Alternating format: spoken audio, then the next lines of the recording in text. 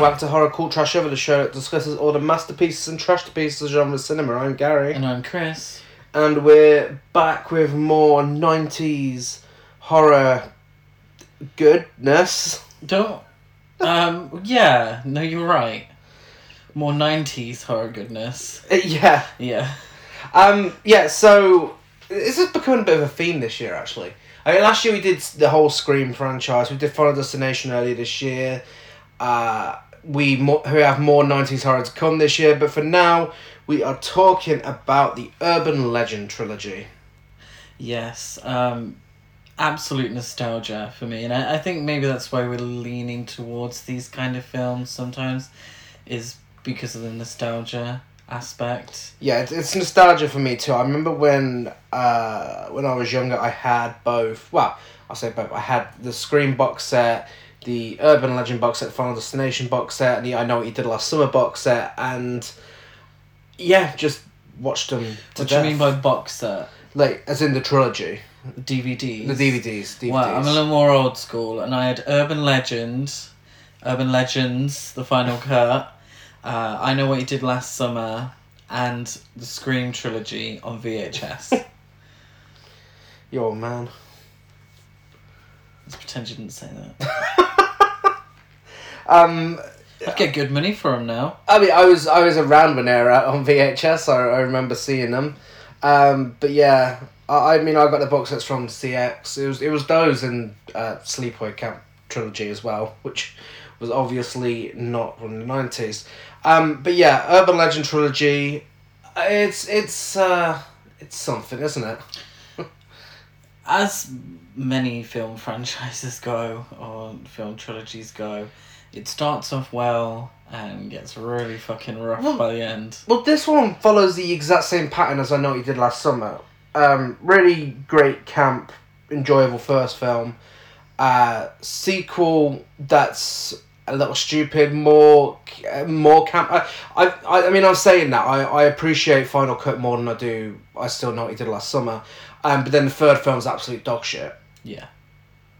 So it's the same sort of formula. And before we continue, we haven't got a lot to read out this week, but I will say this, Creeping It in the Family podcast, they are also covering the Urban Legend trilogy, and they're releasing their episode next week, so be sure to go and have a listen to that. Yes. And see if they appreciated Urban Legend's Bloody Mary as much as Chris did. Spoiler alert, I think it's fucking atrocious, and I wish you all the best for having to watch it. So yeah, I mean, with Urban Legend, it's very much in that category of post-Scream slasher that wanted to be Scream, didn't quite hit the mark, but, you know, still fun in the process. Yeah, and it's one of those weird anomalies that sort of came about after Scream, is that you had a really young, hip cast wanting to be in horror films, because, you know, these films did big business. Scream did big money for the time it was out. They didn't think it would. If I remember, it was a December release, which is like a death toll for horror films at the time. And horror wasn't doing much money in the 90s.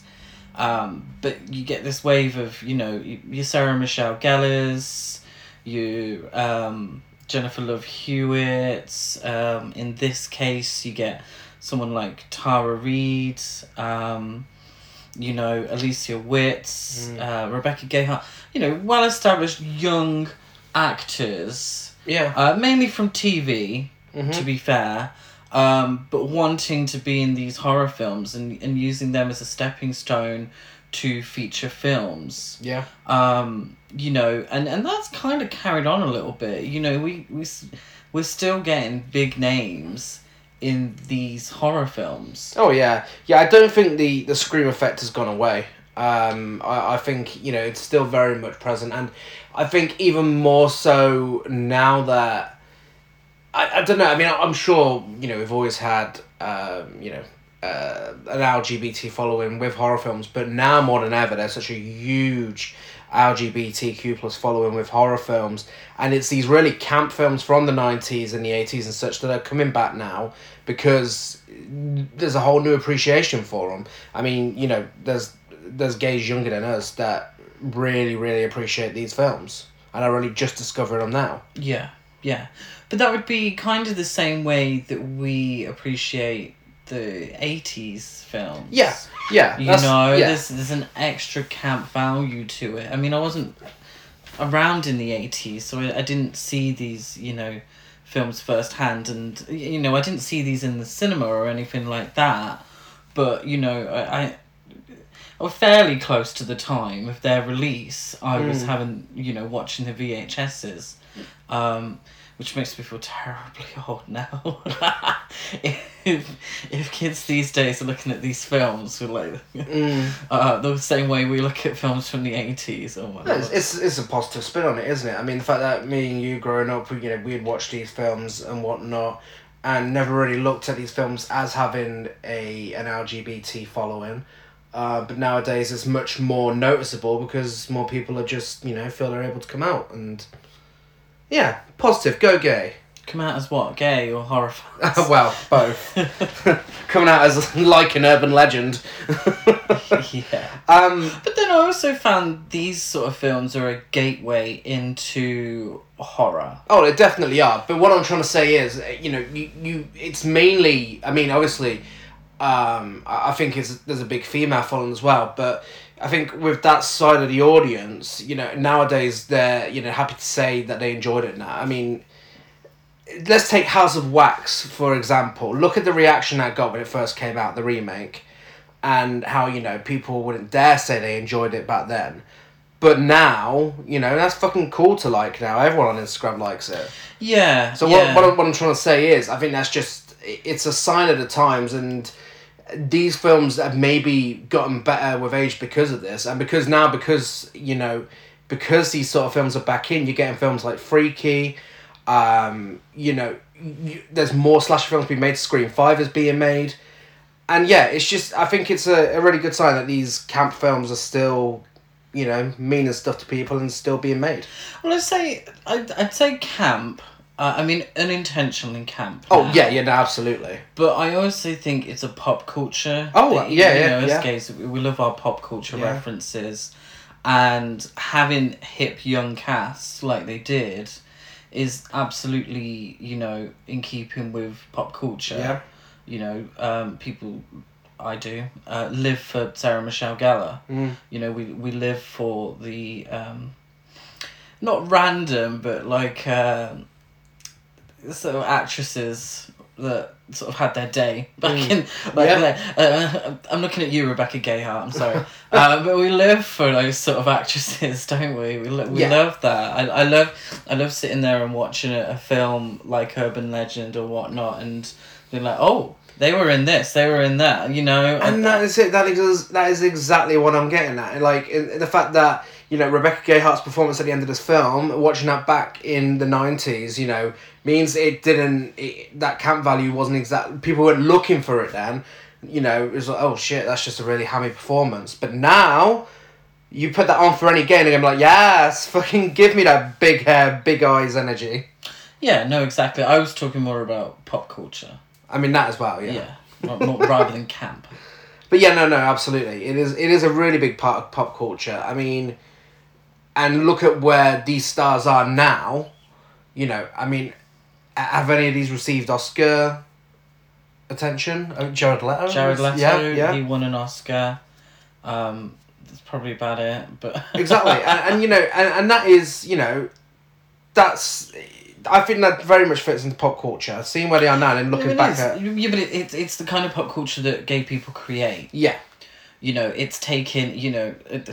On the anniversary of Chanel Chanelington getting lost, it's that sort of irreverent pop culture that we love and we live for. I know, or I always have. So, and these films are in keeping with that. So, moving on from our education on gay history and pop culture, within the horror genre. The thing is, we're not tying everyone with the same brush, but there's definitely It's pattern. the predominant. We're in keeping with that. Absolutely. You know? I We love live it. for these sort of things. I think it's really great. I mean, I'm glad that, bringing it back to what I was saying about House of Wax, I'm glad people are loving Paris Hilton's performance now. Exactly. I'm glad Jennifer's body is now seen as a masterpiece, because it is. So yeah, moving on to Urban Legend, the first film. Released in 1998, directed by Jamie Blanks, who also directed a film that us gays love these days, Valentine. Yes, former Podcast film, yeah. Go back and listen to us discuss Denise Richards. I mean, yeah, talk about pop culture icon, gay icon. I wouldn't be surprised if we don't see Denise Richards again. I'm sure we will at some point this year. Okay, that's a Real Housewives of Beverly Hills reference. Yeah, but for this podcast as well, she's bound to show up in something, isn't she? Well, we've twice. Tammy T-Rex. Yeah, absolutely. And Jamie Blanks also directed Storm Warning and Long Weekend. We don't care about it. Valentine is where it's at. I don't know her. Budget, $14 million. And made just over $72 million worldwide. See, this shit made money. Yeah. It made money. It's the Scream effect. Yeah. Getting into trivia, Sarah Michelle Gellar accepted the role of Sasha, but had to back out due to schedule conflicts with Buffy the Vampire Slayer. Oh my god, I don't even know if my gay heart could... no pun intended. If my gay heart could take it, having Sarah Michelle Gellar doing the best Adrienne Barbeau impression throughout the entire film. Adrienne Barbeau. Oh, yes. Yeah, of course. The Fog. You forgot what film we're talking about. Excuse me, The Fog. Yeah, it's Tara Reid's role. Well, yeah, but whenever you describe something as Adrienne Barbeau, you talk about her weird French accent in Scooby-Doo on Zombie Island. Well, for now we're talking about Stevie Wayne. But you're talking about Stevie Wayne. Yeah, imagine Sarah Michelle Gellar in that role. Yeah, it's a small role though. It's very CC, isn't it?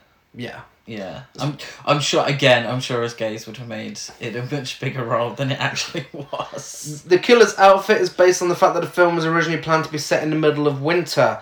When the weather was too warm, it was decided to drop the winter aspect of the storyline rather than fake snow in the outdoor scenes, and dress all the extras in winter outfits, but they kept the killer's costume. Yes, so the killer's costume is essentially a parka, oversized parka with the hood up, essentially. And do you know what? When was this? 1998.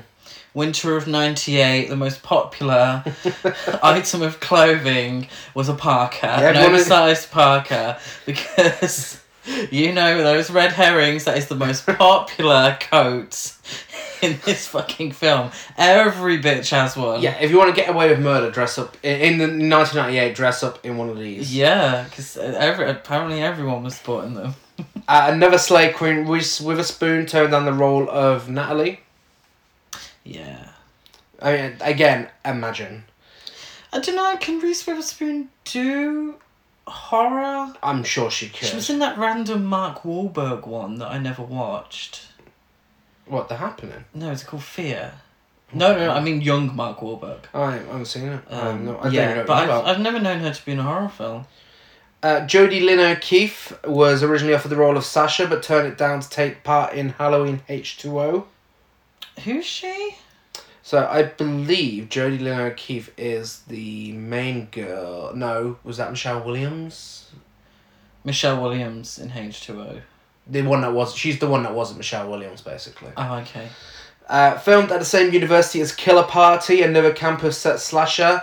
Incidentally, both films feature a costume party of fraternity characters being targeted by a masked killer and an urban legend about a murder at an abandoned dormitory. I really want to see Killer Party from 1986. Yeah, that sounds good.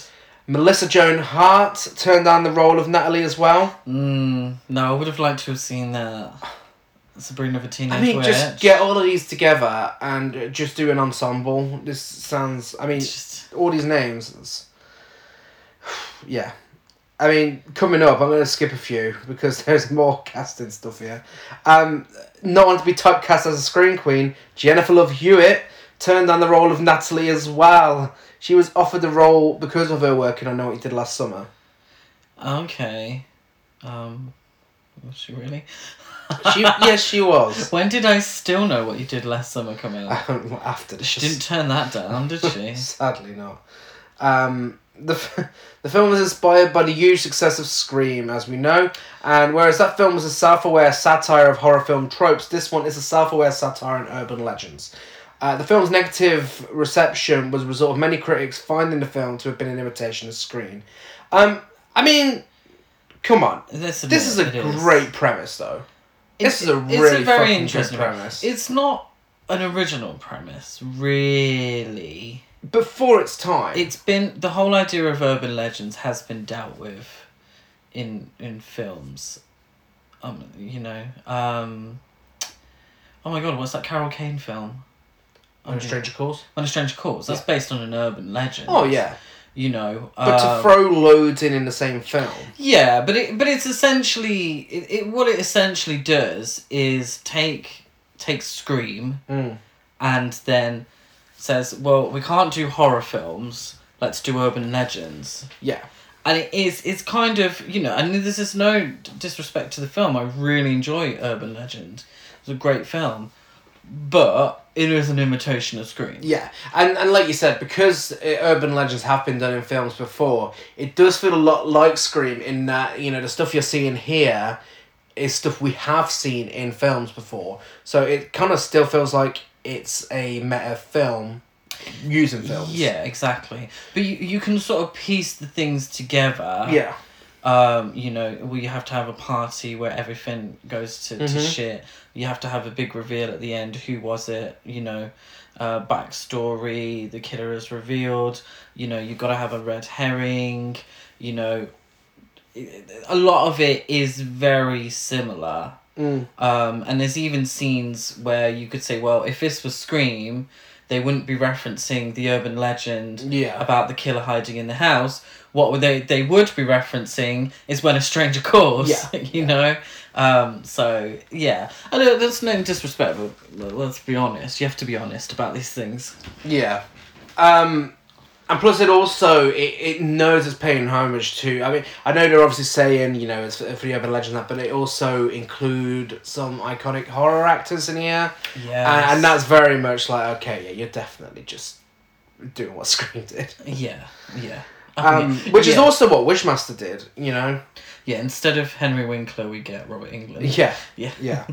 One of the first films to feature the blue Pepsi cans, which were introduced in the US in 1998. I knew you'd want to really know that, so... Yeah, really interesting fact for everyone. Not want to be... I've already told you about Jennifer Love Hewitt, you don't need to hear about that again. She didn't want to be typecast. Reese Wilson is in this film, and the sequel, and you might be asking yourself, if you're not familiar with these films, who's Reese Wilson? She is one of the greatest characters in slasher film history. She certainly is. And she was a lesbian queen in an earlier draft of the script. Okay, so she would have had maybe a little more development.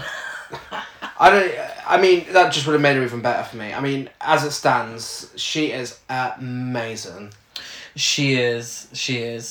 Reese Wilson is pretty much a legend. Yeah. She puts the legend in urban legend. She really does. Tosh was conceived as a much bitchier character in an earlier draft of the screenplay, which is shocking because she is awful. She's horrible. Played by Screen Queen Danielle Harris. Yes, someone who didn't mind being typecast. No, and is still being typecast to this very day. Yeah. It always makes me happy seeing Danielle Harris in a theatrically released film. It's true. I don't. It just brings me joy. I don't know why. I mean, when she popped up in Once Upon a Time in Hollywood, I was so happy. You know, good for her. Tara Reid is in this. She performed her own stunts during her character's chase sequence, including the fall over the staircase landing, during which she was secured by a harness. According to Reid, the stuntman who performed the scene used a real axe throughout the filming of it. So, Tara Reid, she's a bit of a legend. Very much the embodiment of your podcast catchphrase. Yeah.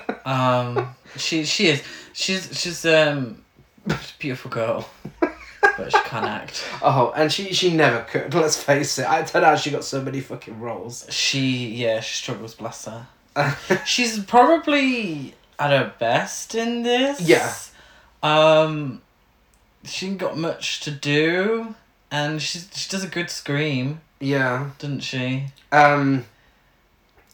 Do you remember her quote about Sharknado? I think everyone knows her quote about Sharknado. How it could really happen. How it could really happen, yes. Yeah, bless it. Bless Tara Reid's heart.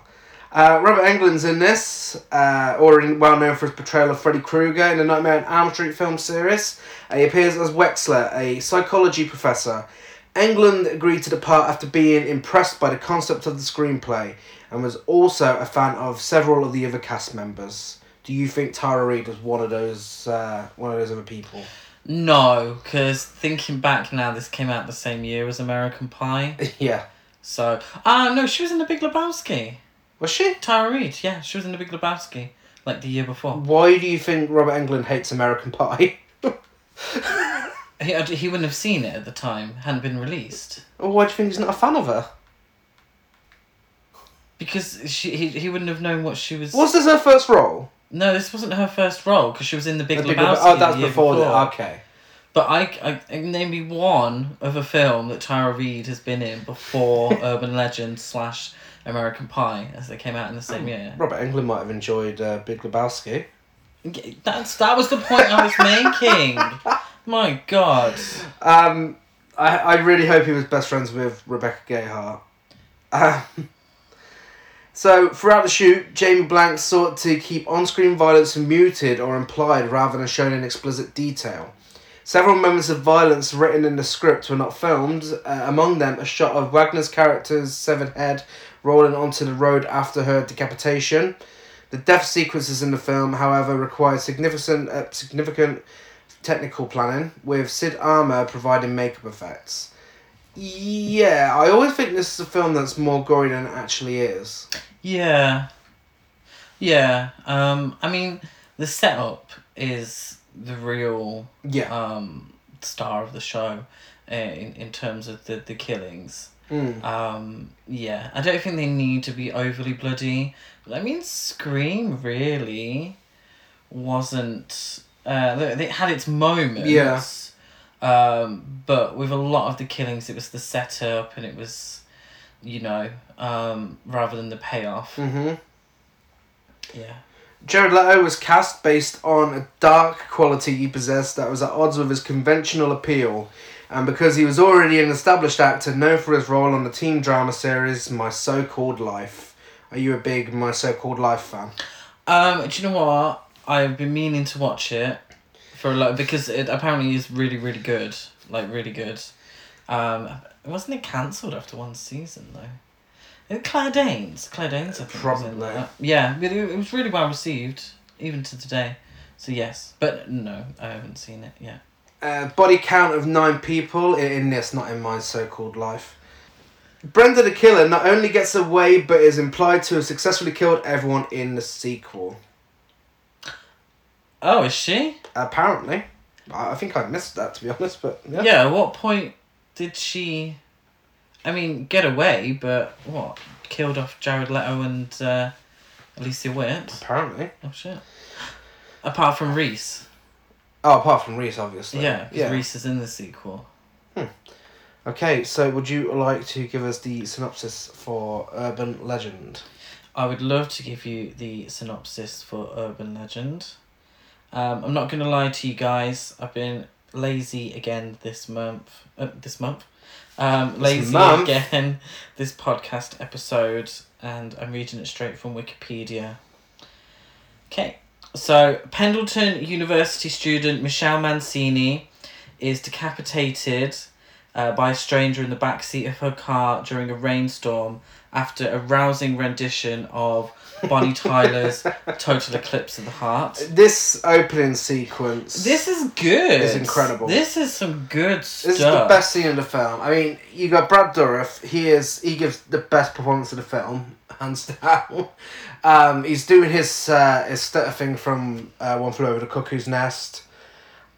He comes across as pretty creepy. You know, you immediately think, okay, this guy's a fucking psychopath. Yeah, so the synopsis on Wikipedia that I've just read out doesn't actually do it justice. No. So she's driving. It's based on an urban legend. She's driving and she runs out of gas. She's at the gas station. Gas station? Gas Wow. station, excuse me. What film are you watching? And the gas man, the owner of the petrol station, you can see he notices something in the back seat. He tells her that there's an issue with her credit card and she needs to go inside and speak to them on the phone. Unfortunately, the owner of the gas station is creepy looking and has a stutter. Therefore, he's clearly a murderer. She believes this, and she ends up pepper spraying him and escaping. She drives off, continues her rendition of Total Eclipse of the Heart. This is a little, I mean, it's corny as fuck, but it's funny. Obviously, the part she's singing is Turn Around, Bright Eyes.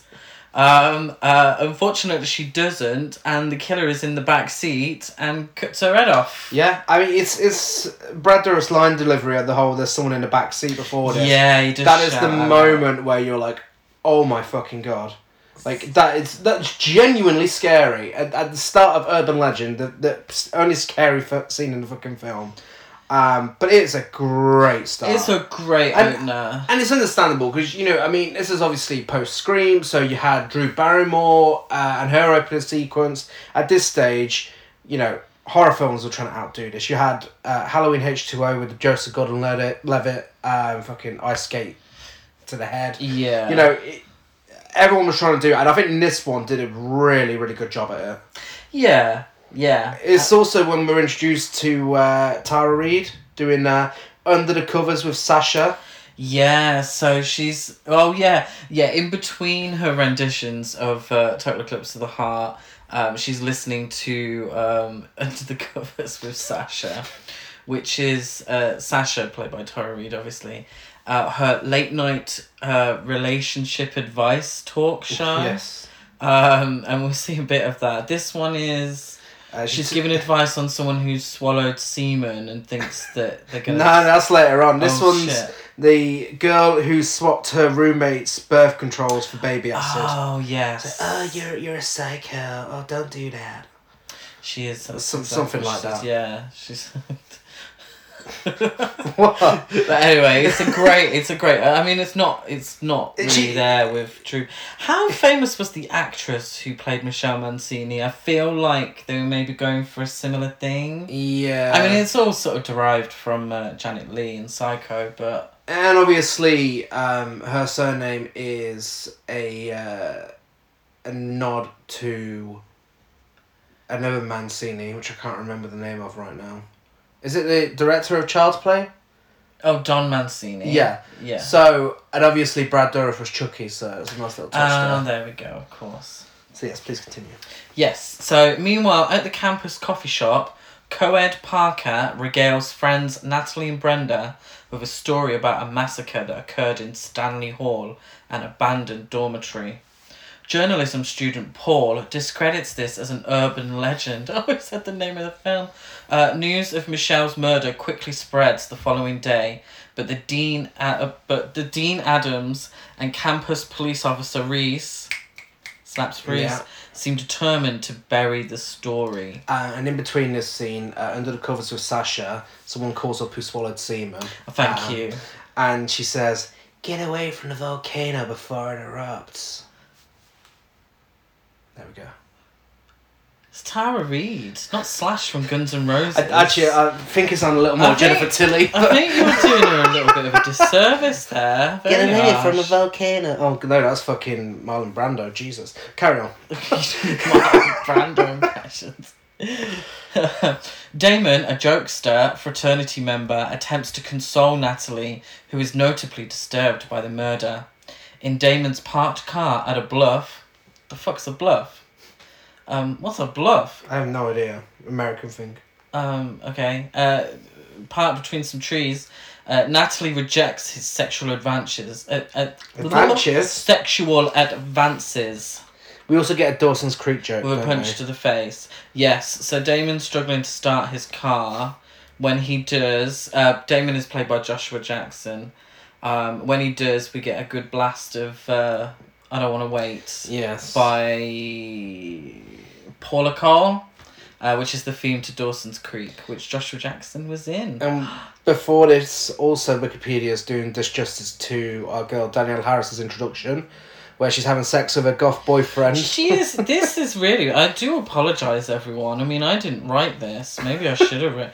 It just, 3 films, you get a cramped hand if you're writing constantly. Well, it's a good job I was. You type though. Sorry, we're giving away the secrets of the podcast. So Natalie does walk in on what is her name? Tosh. Tosh getting it from behind from a light Marilyn Manson lookalike. Yes. Because that's all goths look like back in the late 90s. They all look like Marilyn Manson. Even the women. We were even given, again, which I'm surprised Wikipedia left out, we're given the Pop Rocks and Coke scene as well. How is that a course? How ridiculous. It's a slightly iconic scene. I mean, this is one of the first times that a blue Pepsi can was shown on screen. Exactly. Why would it not be featured in Wikipedia? So Wexler's given a lesson on urban legends, because that's how films work. He's a professor on urban legends. Yeah. That is his fucking job role. Yeah, because that's how films work. A packed class as well. Imagine going to university and, what you're studying? Urban legends. Yeah, which is interesting in a sociological way, but more like a lesson on it rather than a whole degree in it. I don't know if anyone has a degree in urban legends. Please let us know, because I do find them quite interesting. But yeah, so he's talking about urban legends. And, oh my god, Rebecca Gayhart's character, Brenda, she's been a little cheeky, isn't she? Yeah. She's very rude, talking whilst he's trying to present. So he invites her on stage to do a little experiment. He gives her some Pop Rocks, which isn't a drug. It's the little crackly things that you put in your mouth, like sweets. Oh. I think we call them Pop Popping Rocks. candy. Popping candy, yeah, like a popping candy. While she's eating those, he offers her a blue can of Pepsi, and she refuses. He asks her why she refuses, and it's because the urban legend goes that if you drink Pepsi whilst eating popping candy, it makes your stomach explode.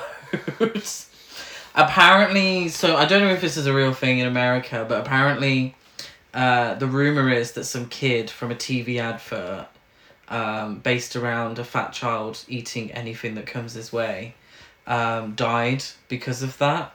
Yeah. Wexler shows slides to show that the boy is still alive and very happy, but she still refuses until Damon, Joshua Jackson, says that he will experiment and drink whilst eating popping candy. He then collapses, falls down the stairs, in quite a really disgusting shot. He starts like spitting, is it like gob, and like it goes all over his face, and I swear it gets in his eye. It's really disgusting. But he's pretending that his stomach's about to explode, but gotcha. It doesn't. It's just a prank. Yes. So that's the kind of character Damon is. Not for long. But not for long. Because after his sexual advances are rejected by Natalie, he goes outside to urinate, and he is attacked by an assailant in a hooded parka who hangs him from a tree. Natalie flees to retrieve help, but Damon's body and car... This is ridiculous. So this is based on another urban legend. So he's hanging from the car... he's hanging from the tree, and his feet are scraping across the roof of the car. Natalie drives, but the rope is attached to the back of her car. Well, his car, really. And that hangs him. And then the assailant tries to attack Natalie. Damon's body falls and smashes into the car. And Natalie eventually manages to get away in the car. And she flees to retrieve help, but Damon's body and car have disappeared when she returns with Reese. What was Reese doing before this? She was watching Coffee. And reenacting it. And reenacting Coffee. So Coffee is a fucking 5-star amazing Pam Grier blaxploitation film from the 70s. So good. And Reese obviously has great taste because she's watching it and she's reciting it a lot with it as well. So Amazing. this was actually my first taste of Pam Grier and Coffee. And then there's also like she did loads of great films in the 70s and beyond.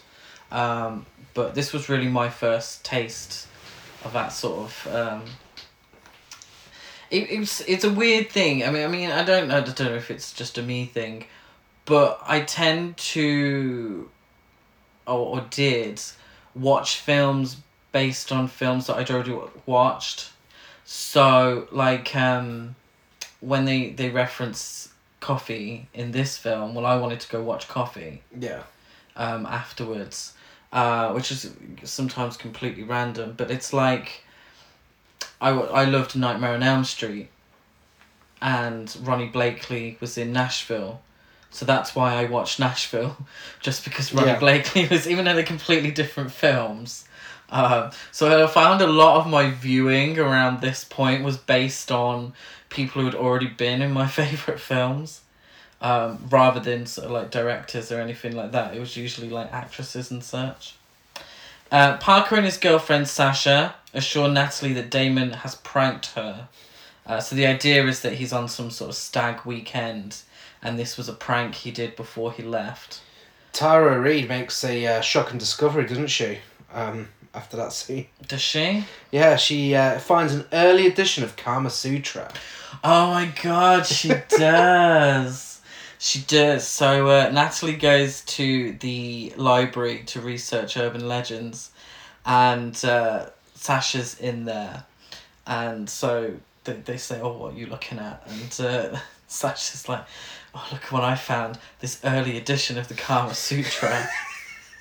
The Kama Sutra, which was released in 1883. Yeah, and she opens the pages, and it's quite clearly like printed. It's not handwritten or anything like that, and the pictures are clearly like copy and paste pictures. It's like, don't think that's an early edition.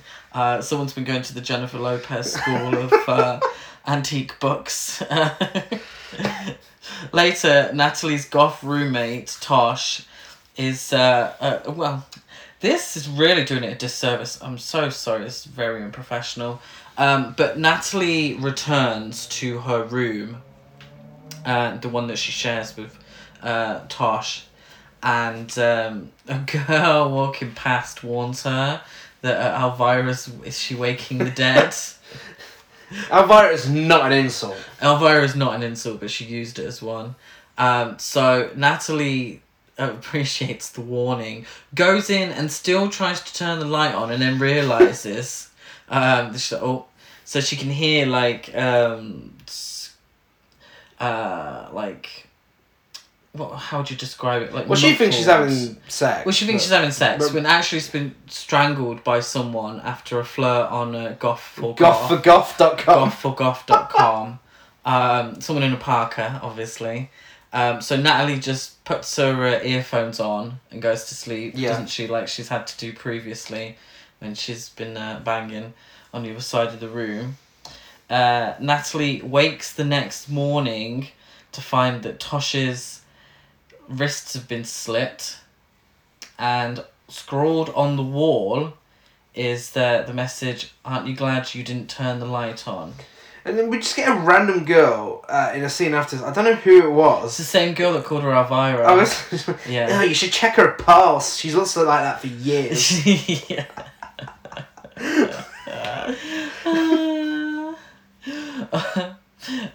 So yeah. Very rude. So yes, so they put it down to teen suicide. The authorities put it down to her being suicidal, and Natalie thinks there's more to it. There's definitely some foul play. Then we get it's not on here as either, but we get the scene, it's a bit clunky, of Brenda swimming. Yeah. So Brenda goes for a swim. She's doing a few laps. Natalie's watching from a higher up sort of balcony place, and she notices someone enter the swimming pool wearing a parka, covering their face. Natalie absolutely loses her shit, ends up smashing the window to try and get Brenda's attention, and the parka is taken off, and it's a girl in her swimming costume ready to go for a swim. That's a little clunky, isn't it? That's a little stupid.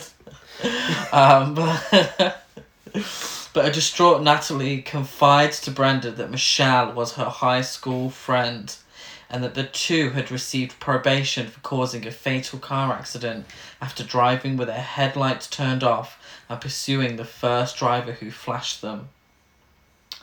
Yeah. Mm-hmm. Paul, meanwhile, investigates local urban legends and discovers that the Stanley Hall massacre was in fact real, and Professor Wexler, the professor of American folklore, was its only survivor. Dean Adams is murdered as well in the campus parking garage, and Reese later finds Wexler's office in disarray and covered in blood. How does she say it? Blood. She finds it. She slips on her ass and gets covered in it, don't she? Yeah. Meanwhile, Natalie, Brenda, and Sasha attend a fraternity party, coinciding the massacre's 25th anniversary. During the party, Parker is incapacitated by the killer in the bathroom. This is no. So what this is Parker gets a phone call from it reads Damon. He does the whole it's coming from inside the house thing, to which the killer says, no, wrong urban legend. This one's about the old lady who tried to dry her wet dog in the microwave. Yeah. So, and this is really grisly. I mean, this is probably seem like, we actually get an inside shot as he opens the microwave, and then bits of dog are like dropping down from the top of the microwave. He goes to the bathroom to be sick, where the killer grabs him, incapacitates him, shoves like a tube with a funnel down his throat. Pop rocks first, though. Is it pop rocks? Yeah, he pours the pop rocks down his throat, and then bathroom chemicals. Oh, I didn't notice that pop rocks bit. Yeah. But yeah, bathroom chemicals, and he starts spewing out blue stuff, doesn't he? Uh-huh. Meanwhile, Sasha leaves the party to host her late-night talk show at the campus radio station. Hey, it's me again, Under the Covers with Sasha. But this Under the Covers with Sasha is so fucking good that everyone at the party has turned off the music. They have. Just to listen to Under the Covers with Sasha. They have. The party's booming. Unfortunately, during the broadcast, she and her assistant are attacked by the killer, and her screams are played live on air. The fraternity partygoers assume it's a prank referencing the massacre, but Natalie fears Sasha is in danger. She rushes to the station, where she witnesses the killer murder Sasha with an axe. Natalie in between this, so as Sasha's making her way to the radio station, Paul and Natalie kiss, don't they? Yes. Now the problem is Brenda's got a thing for Paul, so she's a little bit fuming. So they have a bit of a falling out, don't they? But after everything that's gone on, Natalie soon finds Paul and Brenda on campus. Paul, convinced that Wexler is responsible, escorts them away in his car. They stop at a gas station, and whilst Paul is inside, Natalie and Brenda find Wexler's mutilated body in the trunk. That's such a shame that we missed a death scene with Robert Englund. Yeah. It's killed off screen, unfortunately. The two women flee through the woods back towards campus as Paul pursues them. They become separated, and Natalie flags down the university's janitor passing by in his truck. He picks her up, but their car is forced off the road by the killer, who pursues them in a separate vehicle. The crash kills the janitor, but Natalie leaves unscathed and flees on foot. Lucky Natalie. While passing Stanley Hall, Natalie hears Brenda's screams from inside. In the building, she finds her friend's corpse, along with an apparently dead Brenda outstretched on a bed. However, Brenda knocks Natalie unconscious moments later. When Natalie comes to, Brenda reveals herself as the killer, enacting revenge for her fiancé, David Evans, the fatality in the road accident Natalie and Michelle caused.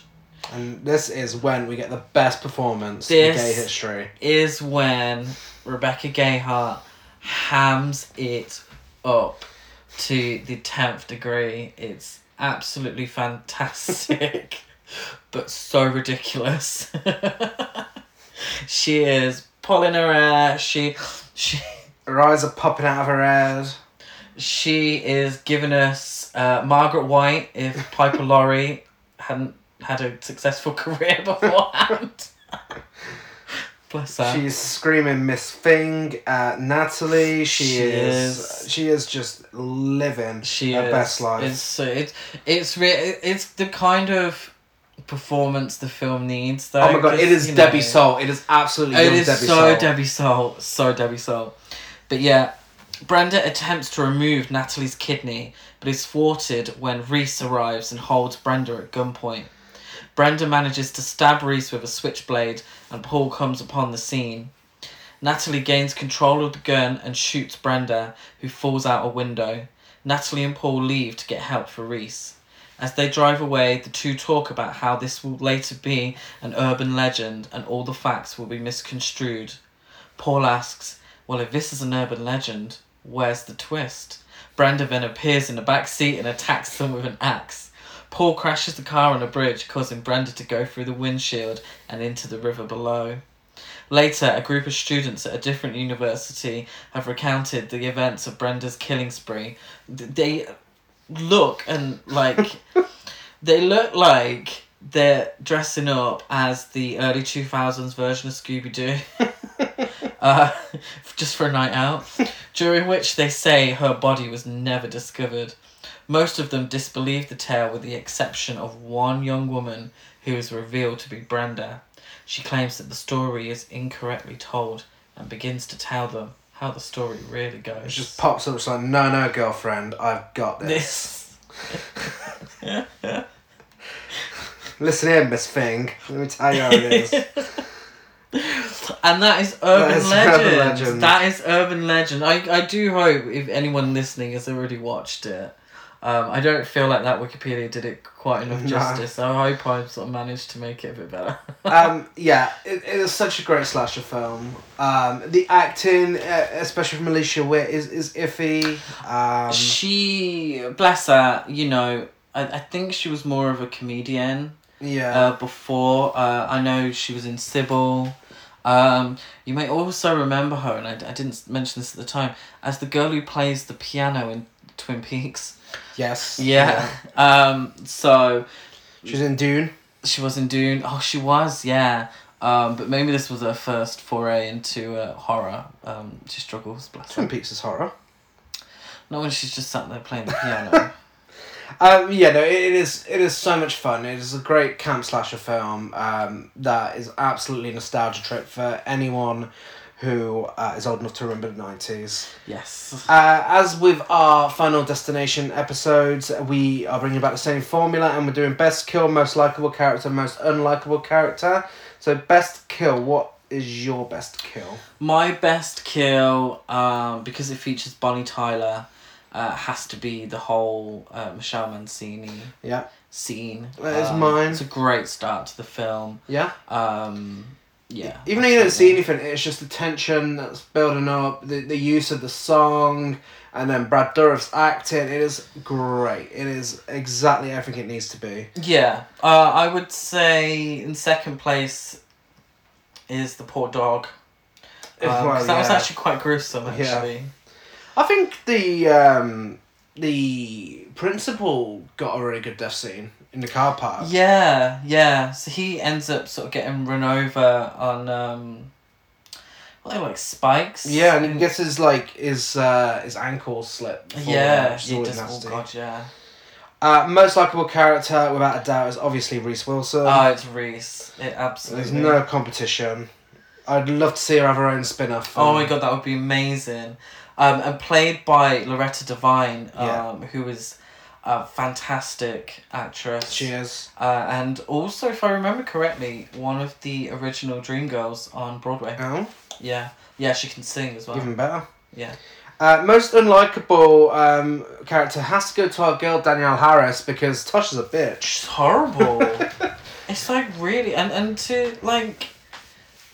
have sex in the same room as your roommate that you don't really get on with, and even if you're friends, that's still really creepy. But also, I think, like, illegal.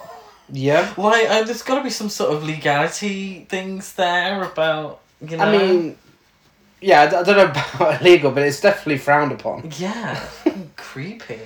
But yeah, Urban Legend is a great film, and if you haven't seen it and we've just spoiled it for you, still go and watch it because we cannot do justice to that performance in the third act by Rebecca Gayheart. That alone is worth watching. It's true.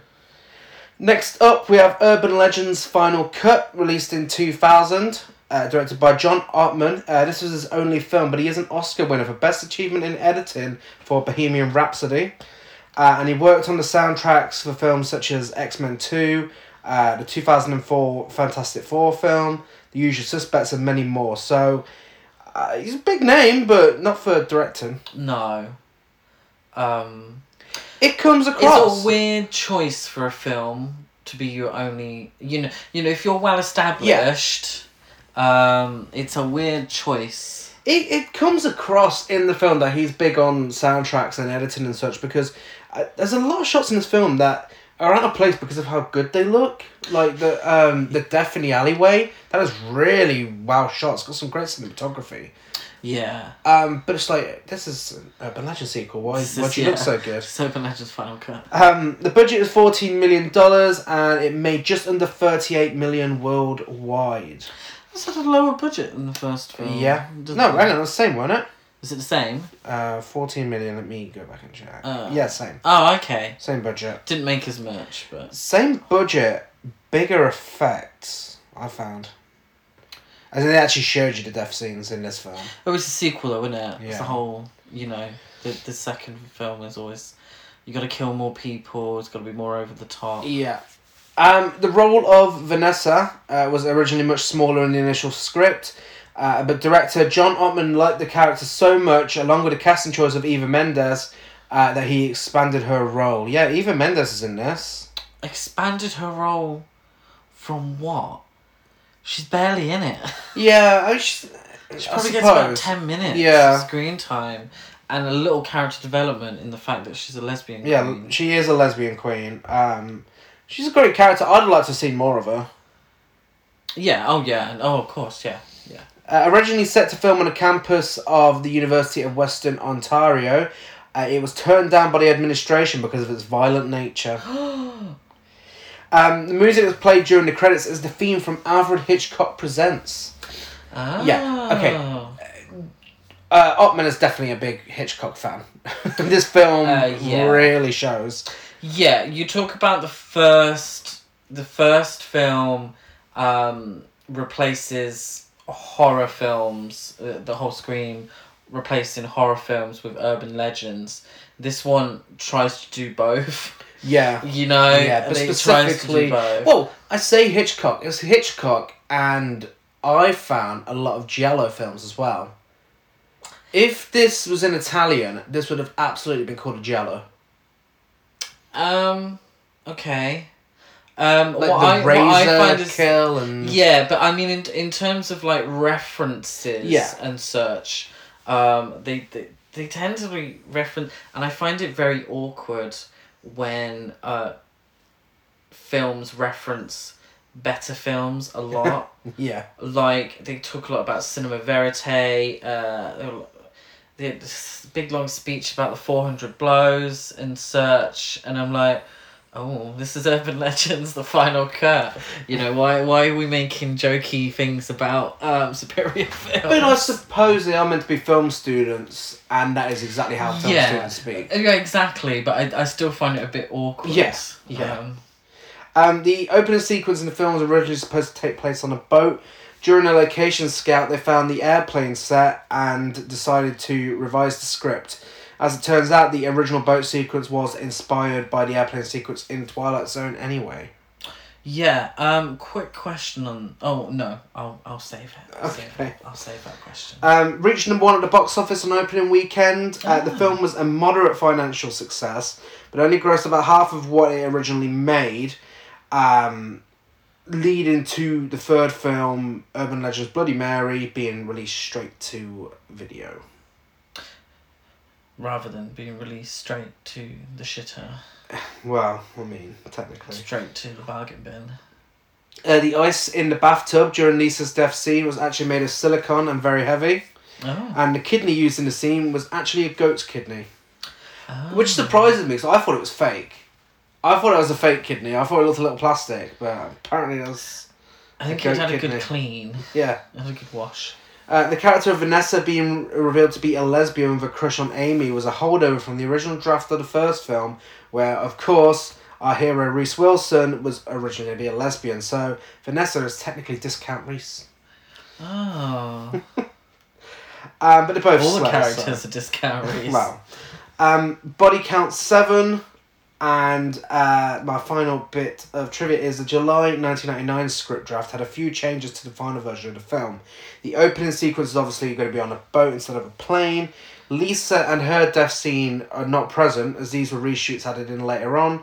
Vanessa's role is smaller, and her girlfriend is in a few scenes. She also survives. Toby survives the movie but was killed in the script. He is killed in the bell tower, hanged off screen instead of Vanessa. And he pursues Amy. She is locked in the closet and the killer murders him. Oh. So, getting into it, we open with a nod to Alien with the way the title comes on screen. Slowly, letter by letter. Yes. We're on an airplane. A nerd, we know he's a nerd because he's got glasses. References Twilight Zone. We get a Mile High Club scene where "you're going down" is written on the window whilst a guy is going down on his girlfriend. Yes. And everyone's been murdered, but it's all a film. It's on a film set. Okay, so what I don't get is that this film, and it's a fake film, I understand that, and I know it's not meant to be a great film, but why the fuck would a serial killer kill the crew on an airplane and then start killing the other people? Like... the plane's just going down anyway, you know, unless you're taking over, flying this plane, you're all going down and you're all dying. I think that's the joke. I think Okay. it's meant to be really bad. Good. Amy Mayfield, a student at a prestigious film school, is unsure about what her thesis film is going to be. But after a conversation with living legend security guard Reese Wilson, which also involves a conversation about Foxy Brown, Yes. and a sing-along to the Foxy Brown song.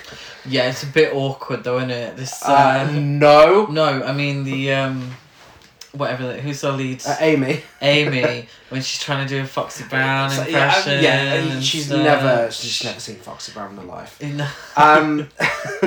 Also, leave it to the expert. Leave it to the expert. She's speaking about her experience with a series of murders that had happened on the campus she had previously worked in. And this inspires Amy to make a film about a serial killer murdering in the fashion of urban legends. Meanwhile, fellow student Lisa has a drink with classmate Travis at a bar before her scheduled flight out of town. Whilst leaving the bar, she begins to feel dazed and is attacked and abducted in the coat room. She wakes up in a bathtub filled with ice and discovers that her kidneys have been removed. So she calls up the police, and they say, and she explains she woke up in the bath and whatnot. And let me guess, your kidneys have been removed. Listen, honey, I've got to go. I've got Princess Di on line 4. She's really terrible. We did mention in the first film as well, it seems to be a recurring theme, is that Paul and Natalie couldn't ring the police because the dean had already warned the police there was going to be a prank call. Yeah. Which is absolutely ridiculous, because like, the police can't do that. Yeah, so... what was I going to say? Oh, yeah. This scene is fucking disgusting. It always catch me off guard, like, how detailed it is every time. Like, I mean, just even before you see her kidney, like, just seeing that she's got that, you know, that stitch there, it puts that thought in your mind, and it is really well done the way they do it. And it only gets worse as it goes on as well. Practical effects in the scene are great. It's really well shot again, which is really odd for this film. But yeah, and that her death when the window comes down and her head's cut off. Yeah, so attacked by her abductor, she tries to flee through the window. He grabs her wound and shut the fuck up, where she's had a kidney taken out. Yes. But instead she can't escape. She's decapitated by the window in the process. Yes. Leading to the dog having a lick around and the kidney being thrown out the window and the dog eating it. Yeah. That's very Inferno Argento. Yeah, it is. That death scene.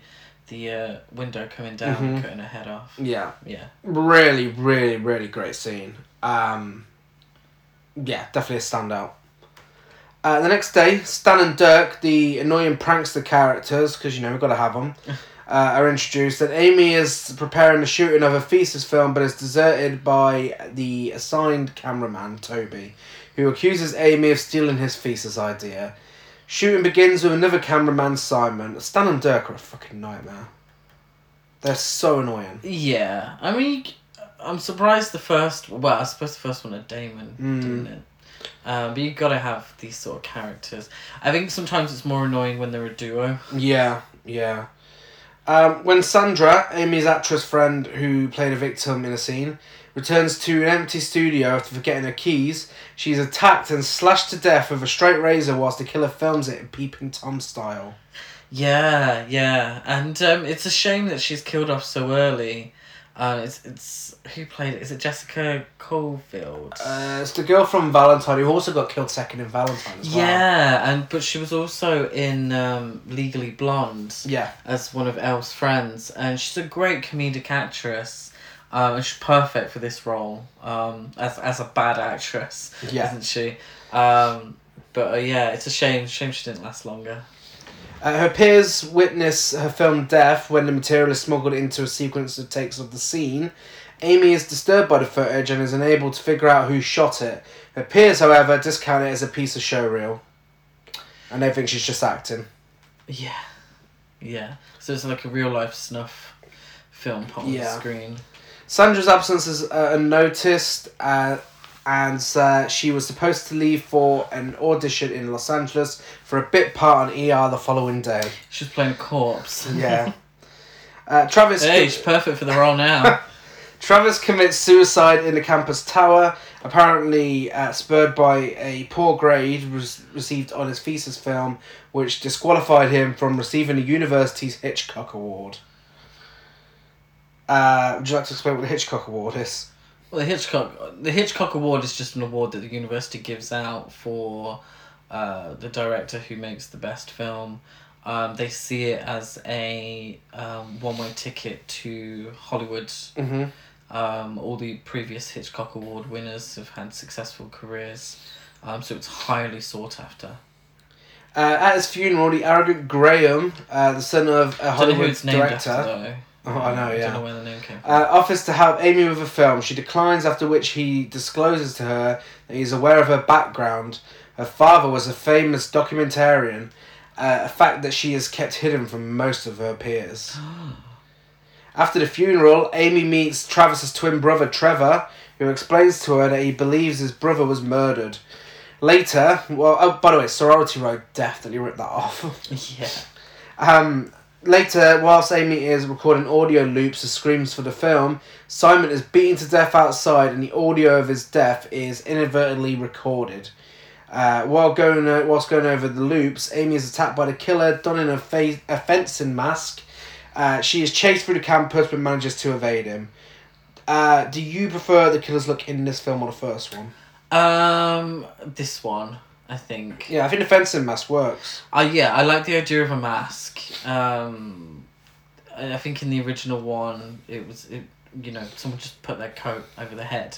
Do you know what I mean? Yeah. It's like, and I just thought it was pretty ridiculous that at least 4 or 5 different people had exactly the same coat. Before filming another scene for Amy's film in an empty carnival ride, Stan and Dirk are attacked and electrocuted whilst preparing the set, thankfully.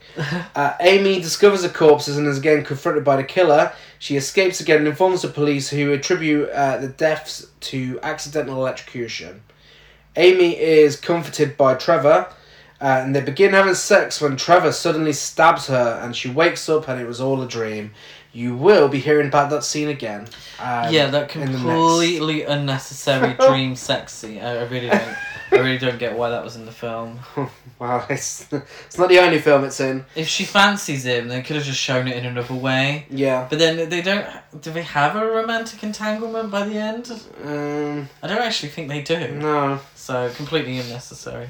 Amy later notices a light inside the bell tower. She goes there and finds her friend Vanessa waiting for her. Vanessa, our lesbian queen, presents a note that she received addressed to her from Amy, in which it states that she has romantic feelings for Vanessa. Not Trevor after all. Or whichever one it is out of the two. Amy explains that she did not write the note and fears that both women have been lured there. They're stalked by the killer. Amy presses a panic button in the tower, but the killer manages to pursue them to the top of the tower. Once at the top, Amy is locked inside a closet by the killer, where she finds the corpses of Simon and Sandra. Upon breaking free, she finds Vanessa hanging from the bell. And, yeah, actually, you know what? She's not in it a lot, is she? No. Oh. I Amy don't know how tiny her role was. Yeah. But if she was to have a smaller role but survive, that's a bit shit, isn't it? Amy runs out of the tower passing Reese, who was notified of the disturbance. Amy runs into the arms of Trevor later. He tells her that he has found that all the murder victims worked on Travis's thesis film. Yeah, the thing is, Trevor promised to her that he would look after her. Yeah. And on 3 separate occasions, he has been nowhere around when she's been clearly in danger. I mean, her friend's just been killed because he wasn't around to help them. Yeah. After watching some of Travis's film, The Gods of Men, they suspect Toby, the only person who worked on the film who is still alive.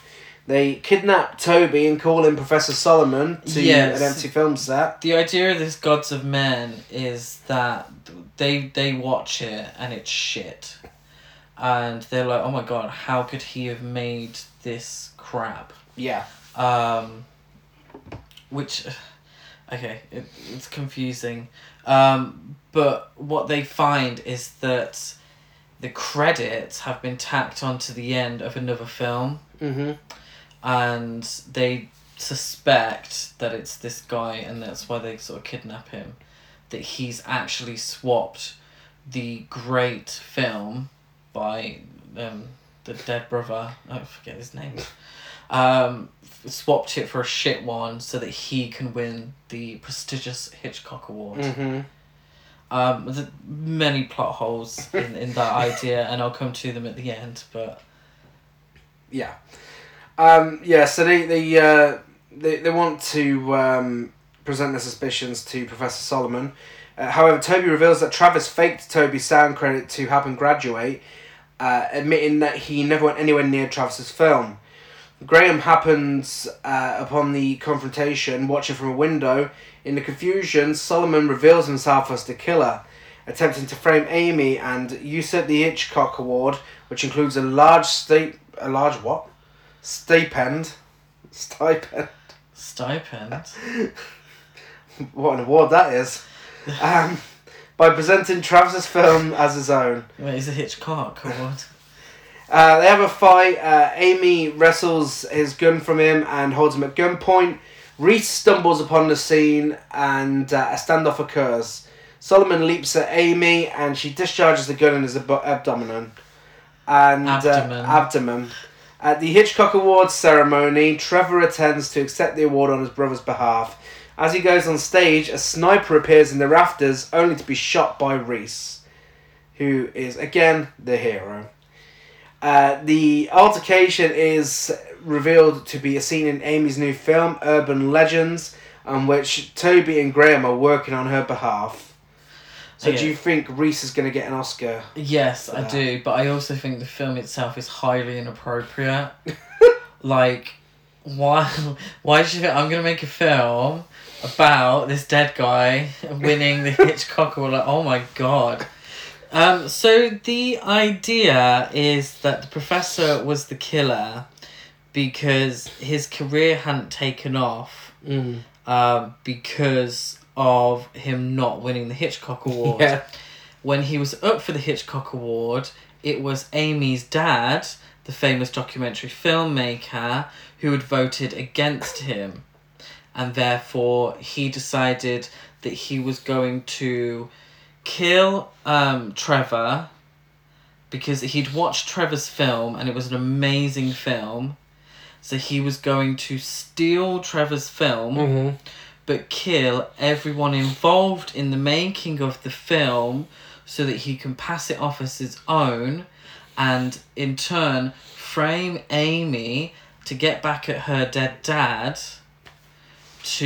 and frame her for the murders. He would pass this great film off as his own and la-di-da, he would have his big career. Simple plan. What I don't understand is that if our body counts, 7? Yeah. Surely more people were involved in the making of this film than 7 people. I don't know how great it can be when you literally have 2 actresses. One of them is shown to be a really bad actress. That's the running joke. So I don't know how great this film is. I enjoyed the film. It's not over yet. Okay. Later, Solomon, now wheelchair bound, is in a mental institution where, after watching Amy's film, a nurse asks him if he enjoyed the movie. He is wheeled out by the nurse, and it is none other than Rebecca gay icon Brenda Bates from the original film, who tells him that they have a lot in common. Yeah, and then you get a really long credit sequence of them just walking down, which is, a nice little touch. It's funny. I admire... I mean, I'm just going to say right now, I enjoy this film. I really like this film. A lot of people don't. It's got like a 4.4 on IMDb. I think that's really harsh. I think that's harsh. But I think what's admirable here is that the fact that the director really thought he was making something fucking great, didn't he? Let's face it. I think it's very ambitious. So it is very ambitious for an Urban Legend sequel. Yeah, I don't think it's as good as the original. No. But I think it's better than it had any right to be. My biggest struggle with it is there's too many fake scares, too many red herrings. There's too many twists that don't really make any sense, or like coincidences. So like Amy's filming screams, and she's doing it at midnight. When the screams are about someone who's murdered at midnight, when people scream and then someone's murdered, it's just a bit too, much of a coincidence, and it's just, and I know it's a horror sequel, and take it with a pinch of salt, don't take it too seriously, but it's just a bit ridiculous. Some moments I found. Yeah, and it's still fun. Which is still fun. There's a lot of fun to be had, in watching it. It just came a bit convoluted by the end. Yeah, it's still absolutely worth checking out. Do not let the IMDb rating put you off. No. For this one, it's better than I Still Know What He Did Last Summer. Yeah. No, of course, yeah. Best kill, I am saying the kidney stealing decapitation. Yes, I would also agree with that. Disgusting. My most likable character is a 2-time winner now, Reese Wilson. Reese Wilson. I'm glad she is back and got a decent amount of screen time. She did, actually. I think she got a little more. I think they knew that she was one of the best things about the first film. And so brought her back. I wish she should have had a spin-off. And I wish she was in the third film because it made it a little more watchable. Wow. Yeah, I don't think it's the last we've seen of her. The most unlikable character with an S, characters, is of course Stan and Dirk, because they're just, they're meant to be annoying, but it doesn't stop them being annoying, you know? Yeah, they were quite annoying. Okay, so that brings us to our final film, one you've been looking forward to talking about, Urban Legends, Bloody Mary, released in 2005. Surprisingly directed by Mary Lambert, who did Pet Sematary 1 and 2. Obviously, Pet Sematary is known as a horror classic to many. Yeah, I don't rate it so highly. For me, Mary Lambert, she did a lot of Madonna's music video, and I'm a big Madonna fan. And I probably know her music video career more than anything else. Yeah, she also directed Siesta, Grand Isle, Clubland, The In Crowd, and 14 Women. She's got 5 projects in development currently. This is made on a budget of $3.5 million, quite the drop from the other films. Ooh, and it was straight to video. Straight to video, yes, absolutely. Definitely straight to fucking video. Kate Mara's in this. Yeah. Kate Mara, who was in... What was she in? I know Kate Mara from Pose. So Pose is one of my favourite series. And she played... briefly... spoiler. She played... What is his name? Evan Peters. Evan Peters' wife in Pose. That's how I know her. Yeah. She is the sister of Oscar winner Rooney Mara. Oscar nominee, Rooney Mara. Who you may recall we discussed in our Nightmare on Elm Street original versus remake episode. Rooney Mara's in this as she's got a cameo as a student, and it was her film debut. This is her first role, and then she went on to do a Nightmare on Elm Street remake, so it was all downhill for a while. Kate Mara, my apologies, she was in the 2015 Fantastic Four film. She was. As Sue Storm. Yeah.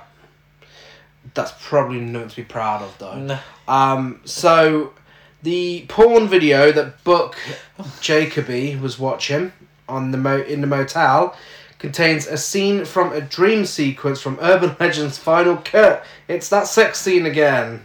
Yeah, but what they've done is made it really fuzzy and stuff, so you can't... and added noises from an actual porno on top. You can actually see that she's still got her knickers on. Yeah.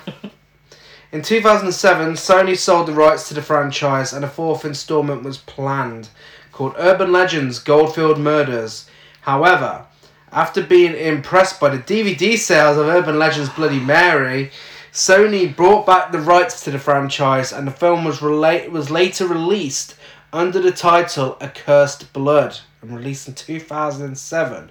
Now, I know what you're thinking. Horror Culture Trash, they normally discuss every old shit. They discuss Sleepaway Camp 4. I don't think Accursed Blood is actually a sequel. I think there's something going on there. I think someone's edited IMDb. Surely not. 88 Films have released a box set with the trilogy in. And again, 88 Films, they release any random shit. They've got no reason to not release the Cursed Blood. So, we're not including it in this episode. I can't even find it. It's on IMDb following the Urban Legends films. Is it? Yeah. It's got like a Ah. 2.1. Is it really? Yeah, it looks dire. But yeah, who knows? Oh. Who knows? I mean, if we somehow track it down and it's, worthy of a podcast episode, we might do a separate episode for it. Oh, I don't think I could have handled it after this shite. But yeah, no, it really, really doesn't look great. No. It Doesn't matter. Doesn't matter. But yeah, so Accursed Blood, if you want to watch it before us, if you've already seen it, let us know what it's like. You've got it down there as accursed. Yeah. Like one word. That is what it's called on IMDb. No. Yeah. That's not a word, is it? It is. Accursed blood. Accursed blood. Oh, yeah. Ghosts of... Oh. Yeah, would you like to read us a synopsis for Accursed Blood? A group of 5, led by Julie, set up their filming equipment in the hotel of the derelict town of Goldfield, hoping to capture footage of the ghost of Elizabeth Walker, a maid tortured and killed in room 109. Troubled by visions, Julie discovers that a necklace handed down to her from her grandmother is somehow connecting her to this tragedy. It's got absolutely fuck all to do with urban legends. Exactly. That's got nothing whatsoever. This one barely has. Well, no, come on. I mean, it is Bloody Mary. Oh god, it's got Roddy Piper in it. Oh god, poor Roddy Piper. It's got is it Joe Bob Briggs. Joe Bob Briggs? Oh no, he's in it as well. Wow, looks absolutely awful. I'm glad we didn't watch it. But yeah, I mean, we digress. This time, murders are committed by an actual urban legend character, and the main characters must find a way to stop her. Yeah, I mean, you say this one's barely... It is about an urban legend, but their own spin on it. Yeah. Which doesn't work at No. all. Released direct-to-video, it's the third and final installment of the Urban Legend film series. Even in the trivia it says it's the final one. We ain't doing a cursed, whatever the fuck it was called. I can't even fucking remember. But it moves further away from the original film and abandons the slasher elements to take on the supernatural elements instead. It's still a slasher film, I'd say. I'd say it's still a slasher film. It's not a good slasher film, but it is a slasher film. Yeah, it's supernatural slasher. And it shares many plot points and similarities with Hello Mary Lou Prom Night 2, even down to the main antagonist's name. It wishes. It wishes. Hello Mary Lou. Too. Yeah, it really does. Shall we get into it? Okay. In 1969, 3 high school footballers tried to drug and kidnap their prom night dates. Their plan works with 2 of the girls, but the third, Mary Banner, tries to escape. The football captain chases her into a storage room and punches her, knocking her out. Unable to revive her, nor able to hear her heartbeat, he believes Mary to be dead.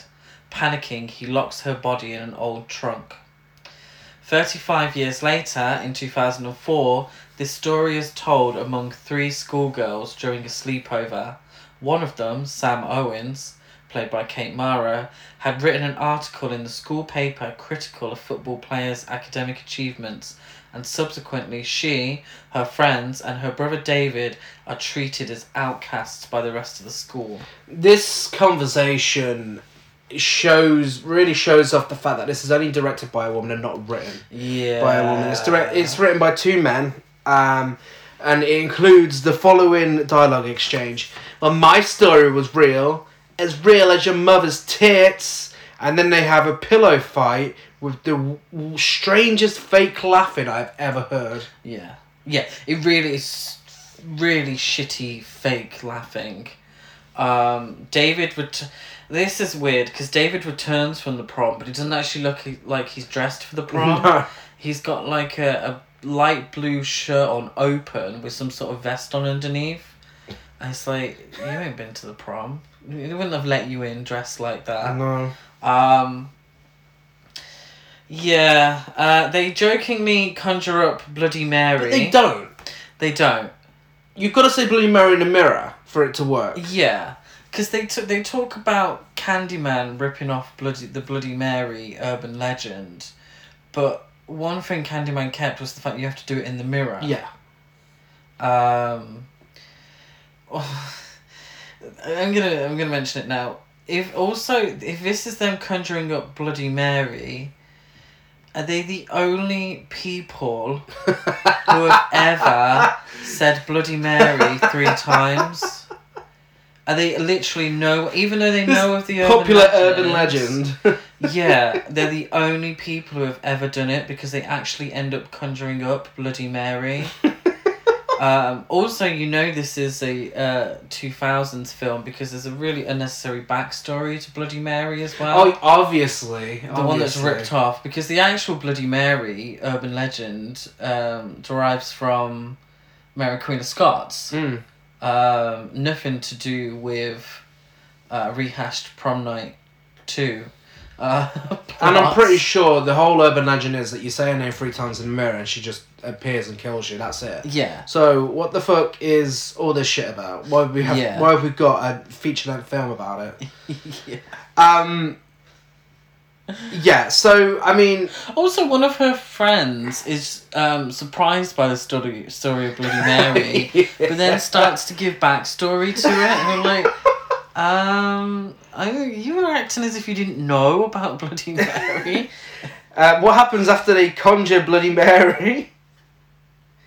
A badly edited appearance of Mary appears outside the house, and I swear it's the cameraman's hand accidentally comes into frame. It might be. It genuinely looks like you accidentally see the cameraman's hand. One of the guys from the school shows up, doesn't he? Yeah, he does. And what did he say? I'll tell you what they said. Tell me what they said. How long do you think they've been outside? Long enough to masturbate. Not long at all, then. Who the fuck writes this shit? Yeah. And then they do a really funny. But the thing is, it's like she says, "Bloody Mary." Bloody Mary. Bloody Mary. Good chances are, Bloody Mary would have actually heard that shit. Do you know what? I ain't fucking bothering these morons. The next day, David wakes up and in a conversation with his mum, they're just chatting shit. But at one point he says, "Just because I have a dead Mexican hooker in my room doesn't mean I've been to Mexico." She asks him to wake up the girls, who are actually in the same room. If you see, I don't know if you noticed, but the layout of the house, they are actually in the same room. There's just a half wall dividing them. Yeah. I thought they were sleeping in someone's bedroom, but apparently it's right next to the kitchen. And they are not there. Thank God. Yes. So after we get a little montage. I don't what do we call it? This is definitely a montage. It's a montage of them being really worried. But it's what do you call it? Like a fast frame. Yeah. But they're also it's the camera's in the same place and they just keep walking around looking sad. I don't know how to describe it. I'm not a filmmaker myself. But yeah, so it also includes a sandwich being brought out, and the sandwich is a stack. So there's 3 sandwiches, only one half's eaten and the rest is just left. But they're all pacing around, looking really worried. But after having been missing for 1 day, the girls reappear, waking up in an old deserted mill with no knowledge of how they got there. While most suspect a hoax on the girls' part, even though Rohypnol was found in their system. Wow, that is why, according to the cop, who's a professional, he suggests that's the indicator that it was a prank. He thinks that the girls tried to date rape themselves. Yeah. As a prank. Yeah. Sam and David suspect that it is a prank by the football players. Yeah. While Sam is haunted by visions of a dead girl bleeding from her head, several pupils die under mysterious circumstances resembling urban legends. Before, it'd be a crime for our podcast not to mention this. Before that, we get a really gay school locker room scene with the jock bullies. Well, we do, yes. So if we go through the deaths via urban legends, we have football player Roger. He's burnt to death in a sunbed. Before he's burnt to death in the sunbed, he is told in the shower by his teammates that his what is it? Your butt's white. Okay. And then we get a really well developed female character, don't we? Yes. So because he wants to keep his butt very white because the ladies like it like that, he decides to go to a sunbed. Yeah. This is before Final Destination 3. Yeah. But he goes to the sunbed. The woman's there.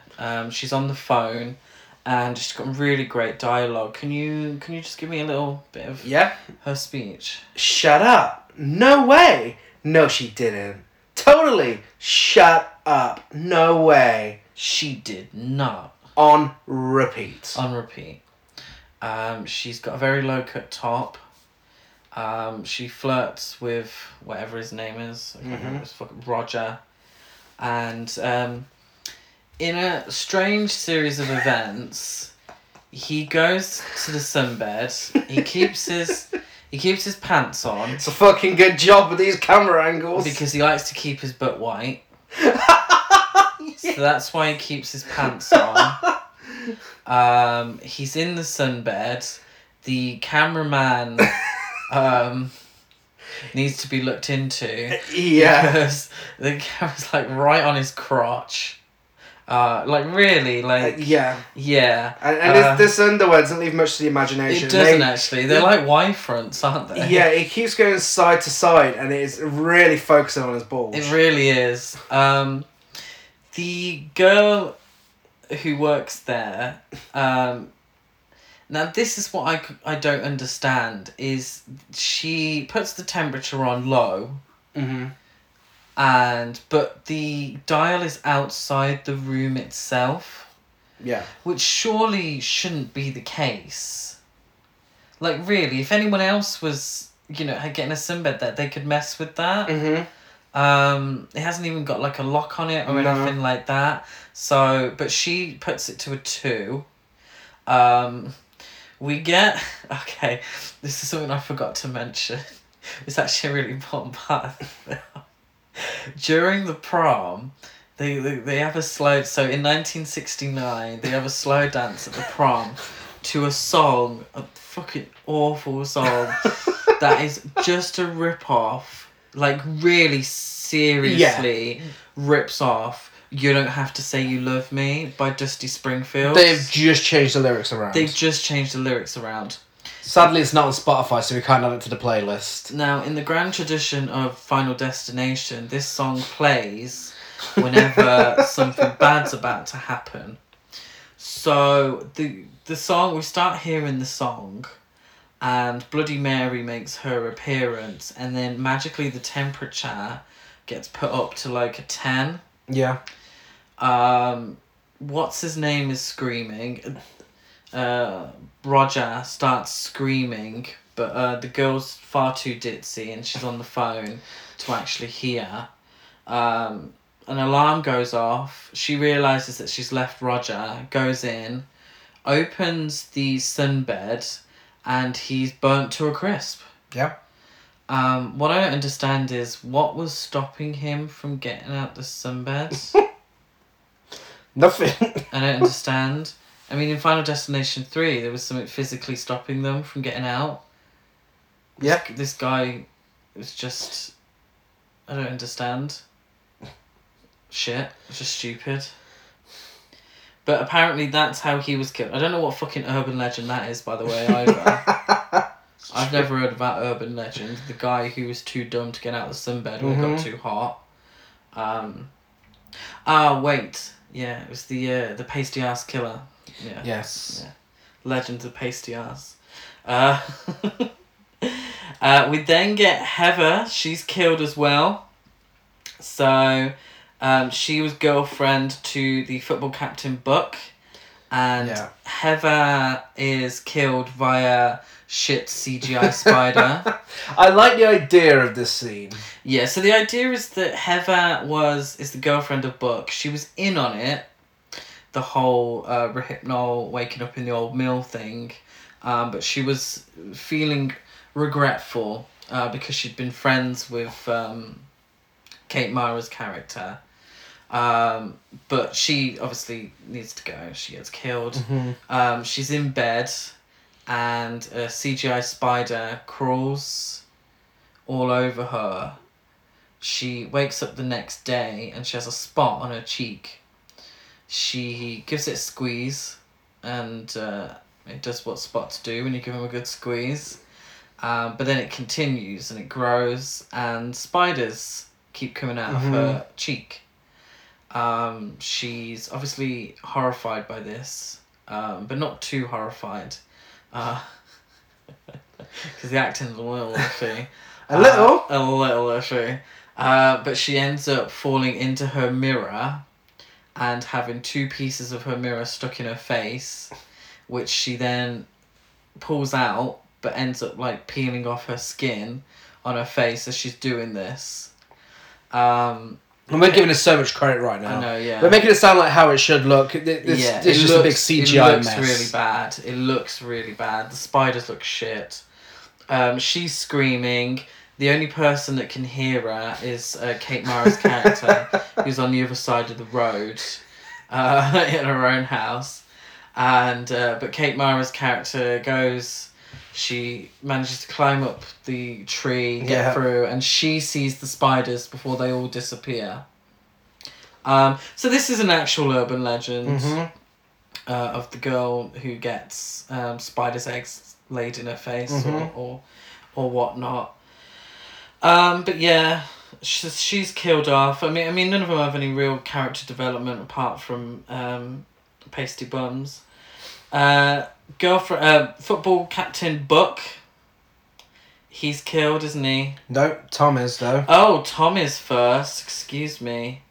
And Tom looks like the lead singer of The Calling. He does. He's got really shit earrings. Blonde, dyed blonde curtains. So Tom is electrocuted whilst urinating on an old electrical fence. It's completely his fault. It's completely his fault. It is fault. completely his fault. He has this random piss, and he's perfectly fine where he was pissing. And because he saw a sign that says high voltage, he's like, "Oh, shall I try this?" So for some reason, Buck thinks that Roger and Heather's deaths are to do with Kate Mara's character. What is her name? Samantha and David. Because Samantha happened to be at Heather's death, but was nowhere near Roger's. Yeah. But he seems to think that they're somehow involved. Obviously. So him and Tom plan to get back at them or to put a stop to things. Tom's drinking and driving. He stops to have a piss. Well, yeah, because Bloody Mary jumps in front of his car. Oh, yeah, he does, yeah. Because it's a horror film in the 2000s. Yeah. Every one of them has to have that. So he starts pissing against this fence. He tests it first, though, doesn't he, to make sure it's not on, with some beer. But as he's pissing, Bloody Mary switches the electrics on. And he, in the words of the paramedic the next day...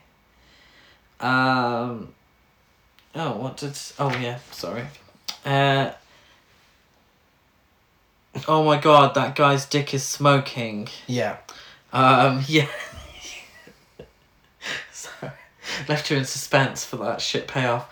But yeah, so we essentially just see black, smoky charcoal around sadly, his we crotch. don't see the dick explosion. We don't, unfortunately. His ring finger is bit on off or cut off for some reason. That doesn't lead anywhere. It does. It's in the other guy's bottle of wine for some reason. Oh, yeah, it is. Oh, it's the whole finger in the drinks can.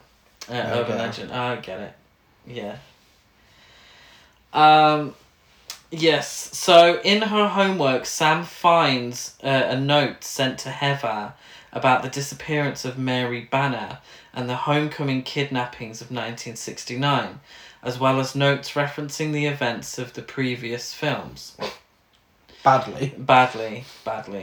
Browsing the school's papers archives, they find out that Mary was never found and is presumed dead.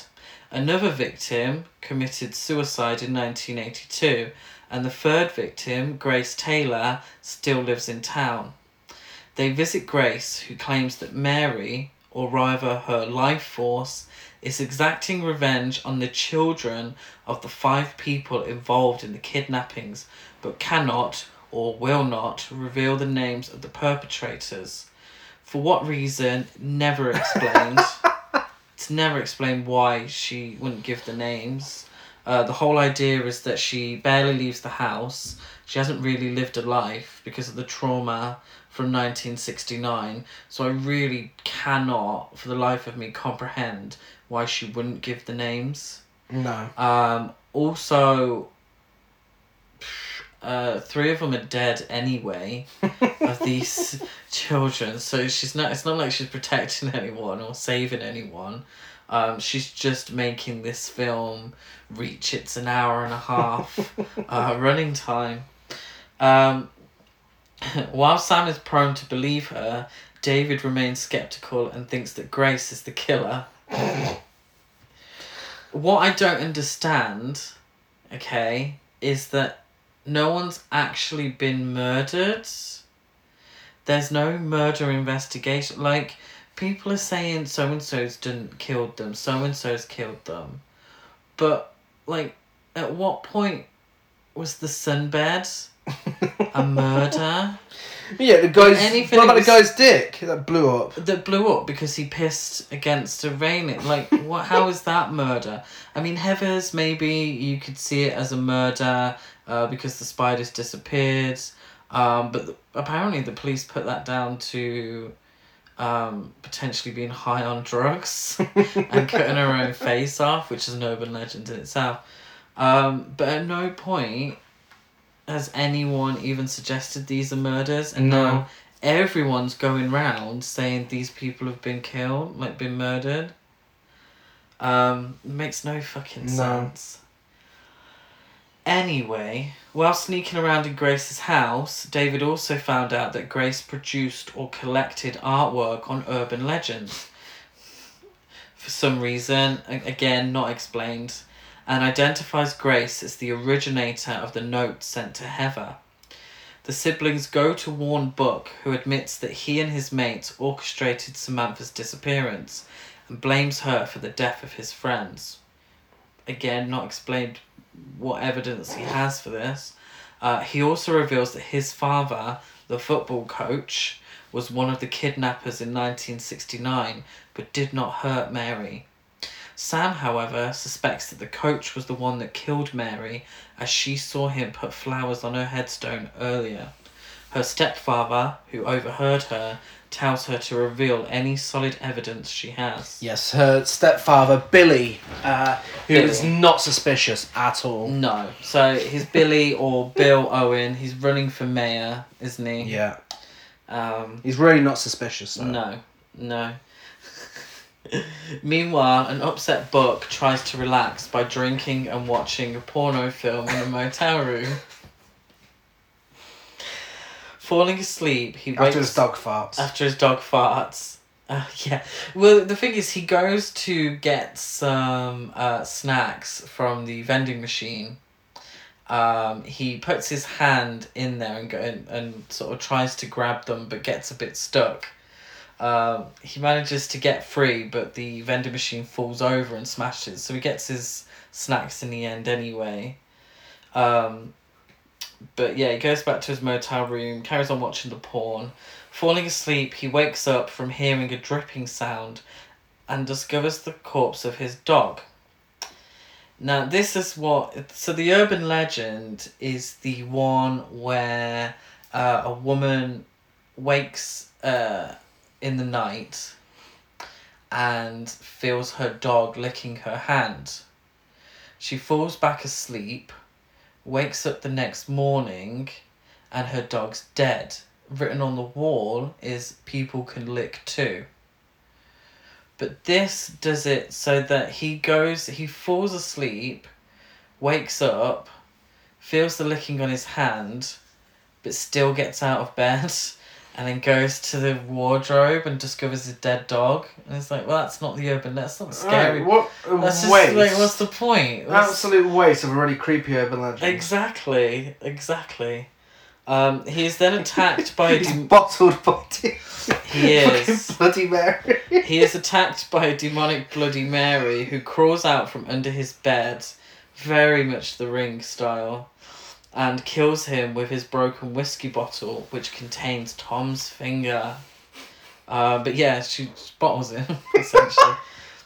Different rumours about his death are spread immediately. Well, one of them is Buck got himself good and killed last night.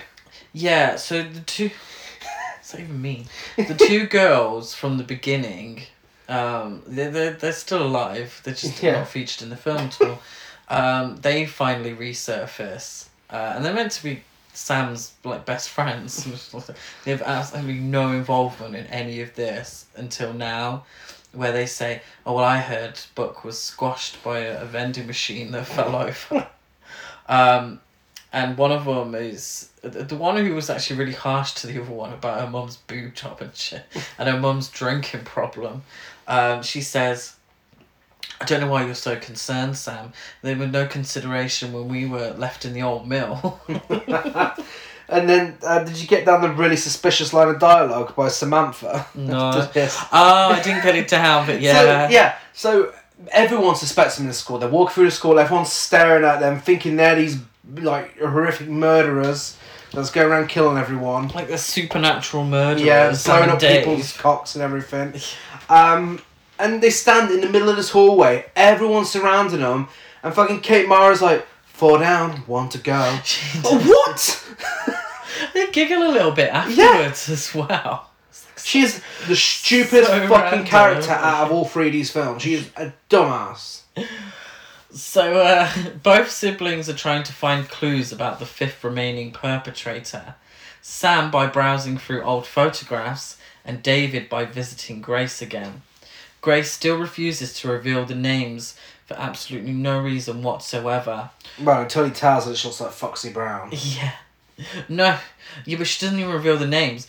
Grace, she refuses to reveal she the lets names. him in. We'll have to do so. Yeah. But directs him to the school archives. I'm not telling you the names. I can't tell you the names. But I'll tell you exactly where you can find out the names. Going through the archives, he discovers the identity of the 5th person and rushes home. Oh, and there it is. But finds Sam gone and is suffocated by a hooded figure. Meanwhile, Sam has visions of Mary again, revealing that the girl was not dead when she was locked in the trunk, and that she later awoke, realizing she was buried alive, calling out the name of her killer, Billy. When she knows anyone called Billy. But you can clearly hear in this premonition or whatever the fuck it is, this vision, Mary saying the name Billy. So it's like, oh, it's Bill. It's Bill then. Okay. Yeah. But no, it hasn't been revealed yet. It hasn't been revealed. Somehow. The visions also reveal to Sam the whereabouts of the trunk. Sam visits Grace, who tells her to find and bury Mary's corpse, and reluctantly agrees to drive Sam to the school. While Grace is waiting in the van, Sam finds the storage room in the trunk with Mary's decayed corpse in it.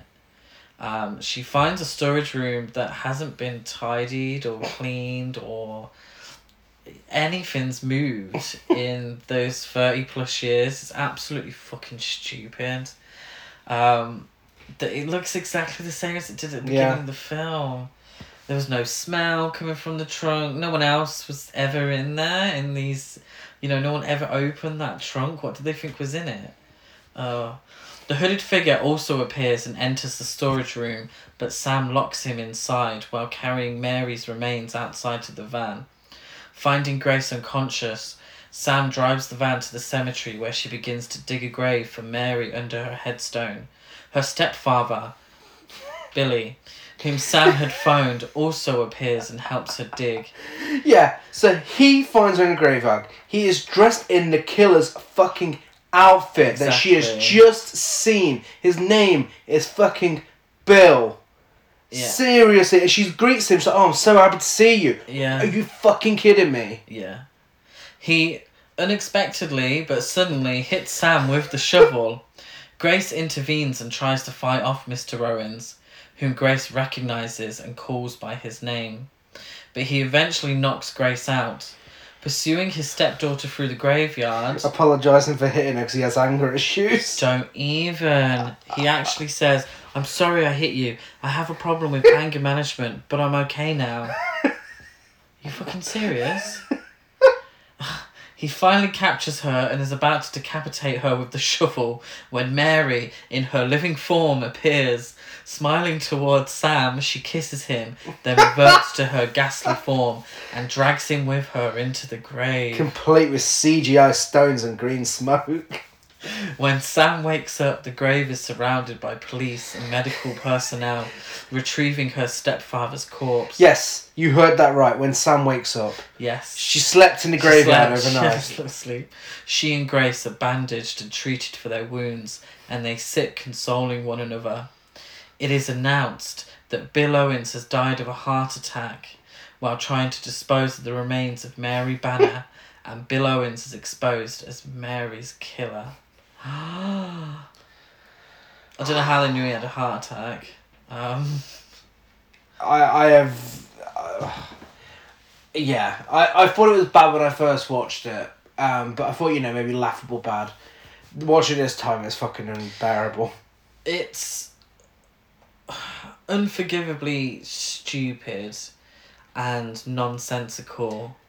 It's low budget. I get it. It is low budget, but it's low budget from Sony. This is a film being released by Sony. There's no excuse. But the thing is, it's low budget, but it don't matter on a budget. It don't matter how big or small your budget is. If you've got a really awful script, it's never gonna work. Yeah. And I mean, the dialogue in this is atrocious. The plot holes or the things that don't make any sense or the ridiculousness of the plot in general, that you can't blame that on a small budget. Yeah, and I've said it time and time again on this podcast, the 2000s were a really rough time in horror, and this film in particular represents everything that was wrong with horror around that time. It ticks all the boxes, all the cliches, the unnecessary backstory, stupid characters, stupid dialogue. And I really don't understand why the character of Grace just wouldn't give the names. I know. It's so stupid, and it's clearly just a device to make the film feature length. I understand that, but it's just really lazy writing. How I described it to Gary after we watched it, it was like somebody, like the studio were like, okay, we've got a really small budget. We need someone to write a screenplay for an urban legend sequel on the cheap. So they put it out there. Two guys turned around and said, "Yeah, we can do that." And then they sat there writing the screenplay, and they're like, "Have you seen the first two?" Nah, mate. No, I haven't seen the first two. That's what I watched recently, though. Final Destination. That was good. Yeah, that was good. Let's add a bit of that into it. Oh, do you know what else I watched? I watched Prom Night 2, Hello Mary Lou. I love that film. Great film. Yeah, let's add a little bit of that into it. Let's add a lot of that into it. Yeah, let's just steal the backstory of that. And what else you been watching recently? The Ring remake. That was quite nice. Yeah, great. We'll just have a random scene where she comes out the bed looking like the girl from The Ring. That would be really great. Let's do a makeup like Regan from The Exorcist. Yeah. Let's try and copy that. Yeah. Oh, have you seen these YouTube videos going around? There's just that scary face that pops up. The one where you're playing that game. I was like, yeah, let's make it look like that. That's popular, isn't it? That's popular. Let's do that. Yeah. It's not great, guys. Don't watch it. It's not. It's really. I have to say, I just thought it was really lazy writing. It is. And you've got a tried and tested formula. It's not It difficult. worked in the first film.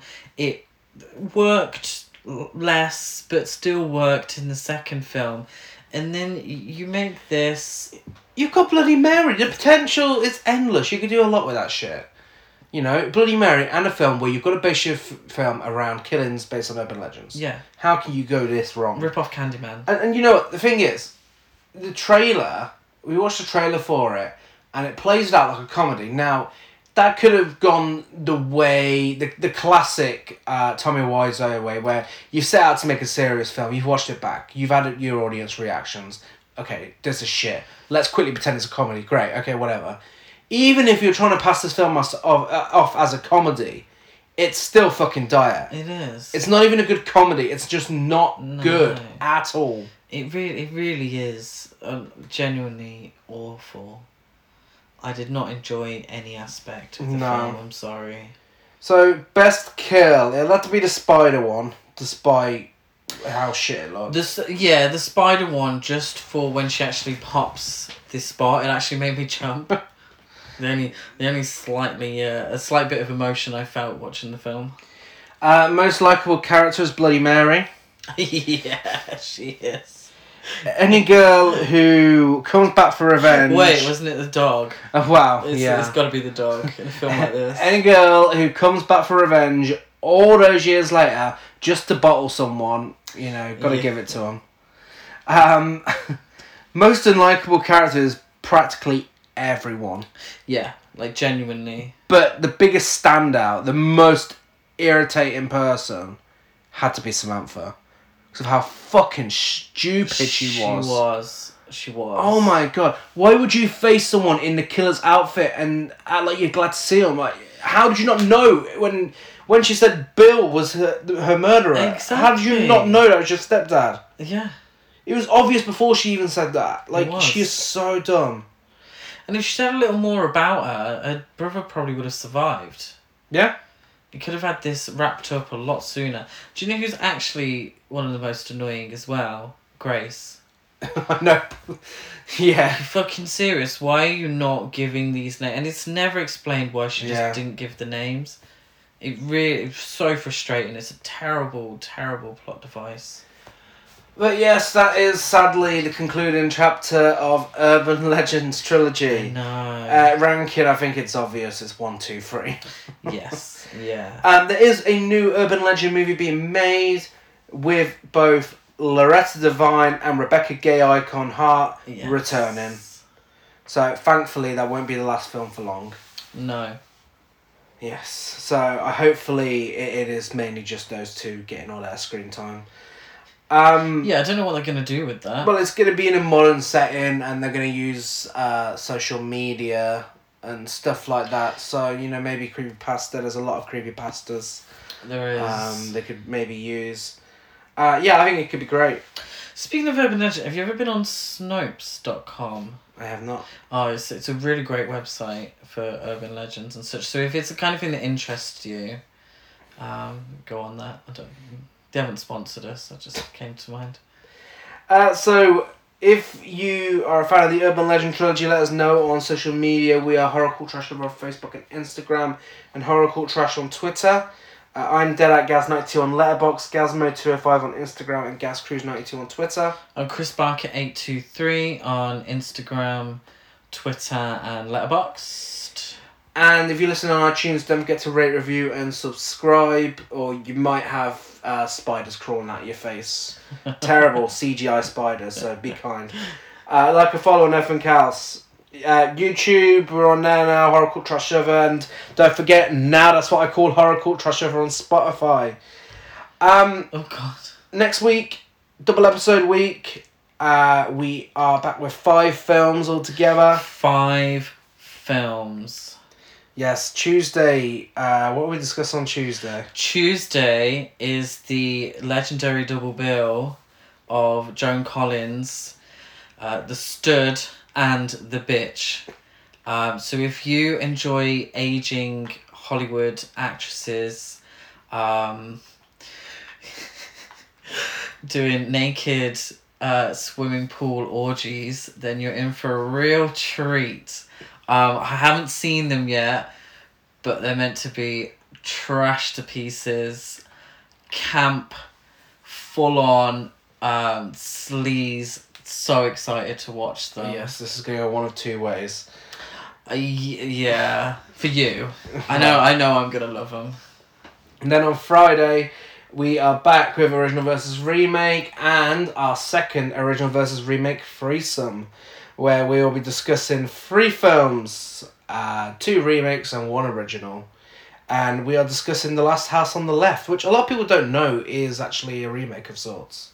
Yeah, so it is a remake of sorts of Ingmar Bergman's The Virgin Springs.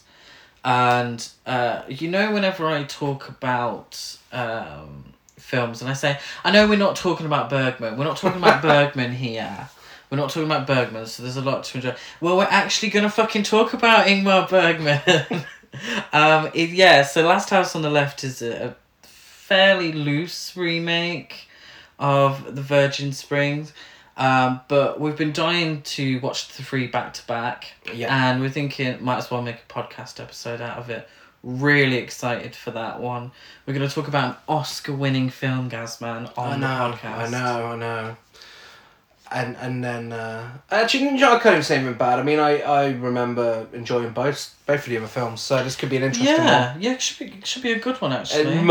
Remember those words obviously next week when we watch the remake and it ends up being shit. It's got a higher IMDb rating. Yeah. So we will be back same time, same place next week. Bye.